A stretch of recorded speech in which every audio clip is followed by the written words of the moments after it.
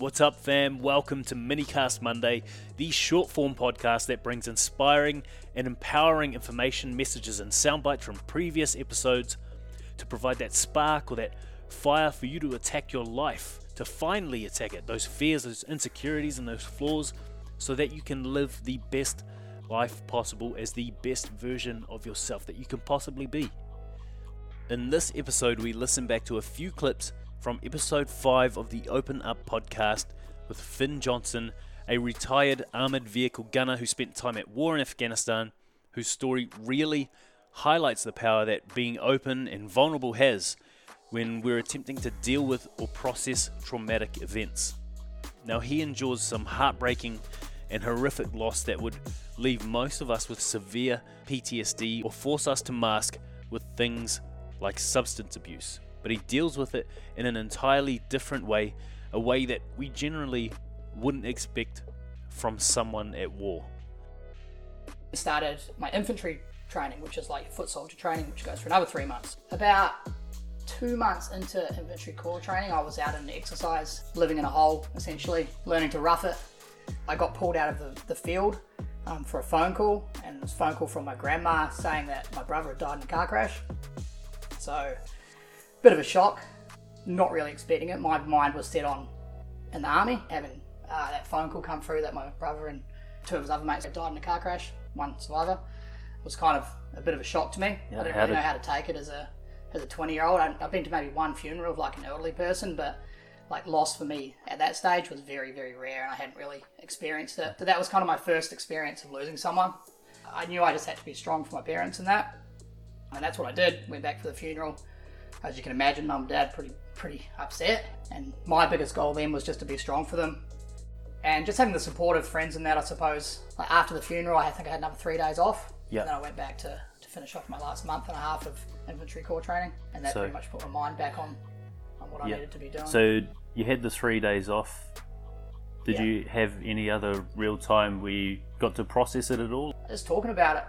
You know, everyone's tiptoes around you and shit when you get back from something like that, as it's natural, man. Like, you know, but so you were open to talking about it, straight away, and man. The boys there were open to talking about it with you. You know, they're a little bit more standoffish because, like, you know, people aren't used to hearing that shit. Yeah. Like, you tell someone about it, oh fuck, like, wow, how are you feeling? How are you so alright? I'm like, well, this is my way of getting it out. Like, this makes me feel better. If I can talk about it, man. Yeah. If I want to talk about it, I'll talk about it. It's cool. No, it's cool because like, obviously you've got this mental toughness and you use these negative or seemingly negative things to power you forward, but to hear you say that your way of dealing with it was to open up is amazing, because a lot of people that work in this space obviously don't open up and share their stories. Yeah, and I do hope that what I've just said, like, kind of clicks in some people's heads, like, fuck, maybe I do just start talking about it, because I tell you what, no one's going to fucking judge you when that shit happens. No, and that's the fear.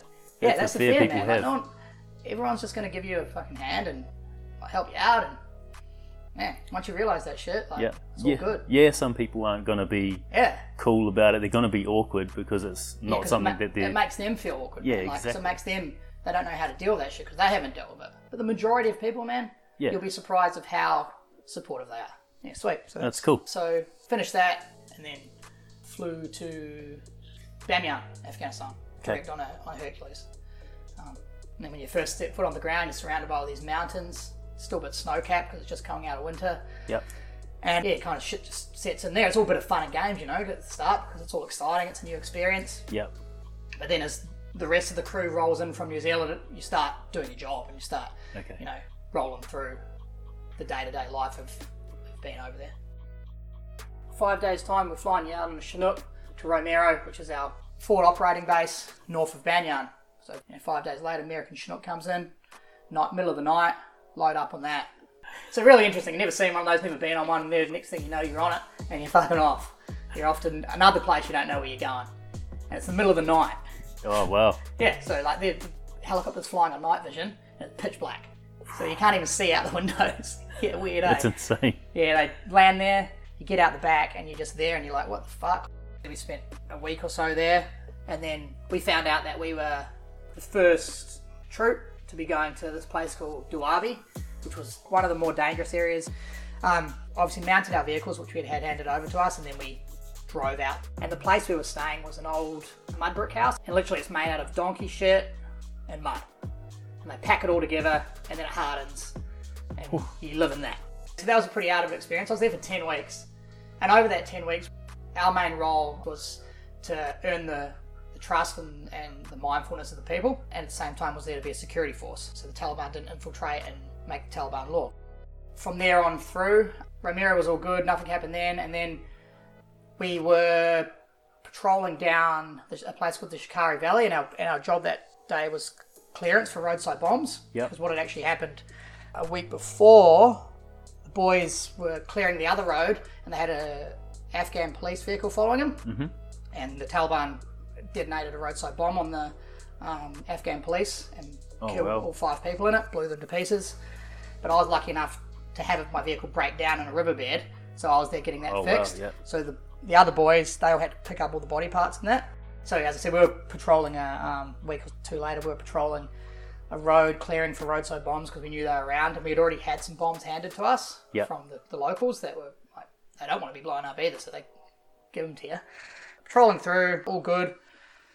And we had another group of vehicles patrolling the other way, and we pulled over for something to eat, and I was eating my tuna and crackers, leaning up against a tree, and then it's a whole lot of like commotion, like gunfire and shit. It kind of takes a few seconds to realise, and we realised, oh fuck, we've been ambushed. So ambushed from both sides of the mountainside, and the other vehicles were also ambushed. Yeah, got ambushed, mounted our vehicle, went down, patrolled, fired into the hills, as you do, supporting fire. And from there, shit started to get pretty, I suppose, confusing. They call it the fog of war, so because it was so unexpected, and because we were ambushed, it's a very, very hard position to be in, because you're on the ground, on the flat, and they're in the hills. And those hills are massive. And you can't, they're hiding behind rocks and shit. It's a massive hill. You can't see them, you don't know what's going on. There's shit going everywhere. It's pretty crazy, man. Like, it's kind of hard to explain. Well, I suppose that's where your like fight or flight kicks in. And like, you've been trained to fight, so you fight. There's no such thing. You can't run away. You can't just go running up there. You'll get shot. So you just go in and do what you can do to kind of get out of that position, or mitigate the losses, I suppose you call it. And then from there, we had our first call over the radio of man down, and that was a guy named Rory who had got out of his vehicle to save our boss, or our head boss, who had been shot through the shoulder. He got out of the vehicle, saved him, pulled him behind the car, and then he got shot once in the chest, and then got shot again. So went through side, one hit the body arm, and then one went through the side, I think, and he died. That's when shit kind of got real. Like, we have one, that's when it comes over the radio, we have one KIA, and then straight away it's like one dead. So that's when you're like, oh god, this is getting real. And then after that, my flatmate, or my mate was situated behind us in his vehicle. And as the commander, they stand up, and he was firing with his 7.62 machine gun off the top, and his smoke grenade got hit by a bullet and it caught on fire. So he jumped back down and then went back up to put it out. When he went back to put it out, he got shot in the head. And he obviously died as well. Didn't. So there was another KIA call on the radio, so then we're still there like, oh fuck, like. So we got out of there, and I was manning my vehicle. My flatmate, he was over to the side, still alive at this stage. And he had my other friend, I don't know if I mentioned Baldy, James Baldwin, who was our driver. He was looking after him, and so was Vanna, my commander. So my job was to sit in the vehicle and act as security.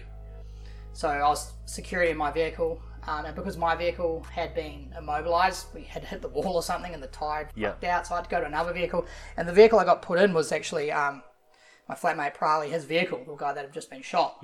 So his driver was still in there, and then I got put into his vehicle, and the gunner's there. So you can imagine, like, someone's been shot through the head. That vehicle was pretty messed up. So it's the first thing you think is, holy fuck, this is like blood and shit. It's like, oh fuck, like, you just wipe it away. You got to get on with your job, you know. It doesn't really click in. And then after that, things started to like calm down a little bit. We caught one of the Taliban in the hills, brought him back down. He got sent back to our camp with us, and then kind of it all started. You start to reflect on what just happened. Like, this is 7 hours later, and it feels like 7 minutes. You kind of recap on what's going to happen before you head back to camp and how you're going to do it the most effectively and safely. And at the same time, we're getting like body bags of like National Afghan Police brought to us as well, who have also been shot and killed. Like, we're sitting in the back of the vehicle getting transported back, there's like a body in between you. Like, at that stage, you're so over it, just like, yeah, whatever. As a team, did you ever sit and talk each other through how you were coping with it? Yeah, so I had some friends that did seek help and things like that. Yeah. One of my closest friends from there, Dave, he's actually was one of my groomsmen at my wedding. And yeah, we talk about it all the time. We even talked about it when it was over here in December. Okay. On the first, so we still talk about it. Yeah. And we talked about it with another guy that used to be in the army with us, but has now left. He wasn't over there with us, but he had been over there on another trip. Yeah. So we talked about it with him, and I think that's why me and especially Dave, like, we were good mates with the guy that got our mate that got killed. Mm-hmm. So, like, for us to break down, like, it's not really fair on him. Yeah, he was a hard to pick man, you know. Yeah. They used to call him the Iceman. Well. Didn't give you nothing, eh? Yeah. But when you got to know him, real good dude. Oh, cool. Yeah. So, you said when you're dealing with the loss of your brother that opening up and sharing, talking to people was what you used, I guess, to process.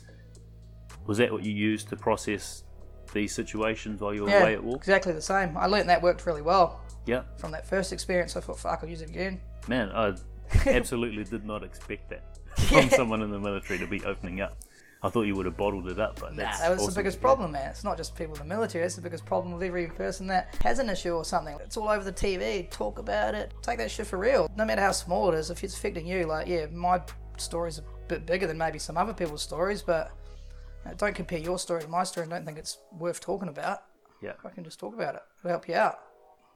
The most powerful takeaway from this for me is that Finn actually opens up about all of these incidents and understands that this is his unique way of dealing with it, even amongst the chaos and death of war. This is powerful because he allows himself to get what he's thinking and feeling out, so that he's not internalizing it, letting it fester until it becomes too much of a burden emotionally. Now, most of the barriers for anyone who has experienced or endured trauma is the fear of being misunderstood or made to feel that what you're feeling is unjustified, or that your vulnerability is a burden to those you open up to. What Finn also highlights is that yes, some people may not know how to deal with what you say because they themselves have not experienced anything traumatic that gives them the ability to empathize. But when you open up, you'll be surprised at the level of support you receive, like Finn got through speaking to his friends in the army. So my question to you is, what is it you're bottling up? What is it that you're holding on to that's causing you stress? And how would your life change?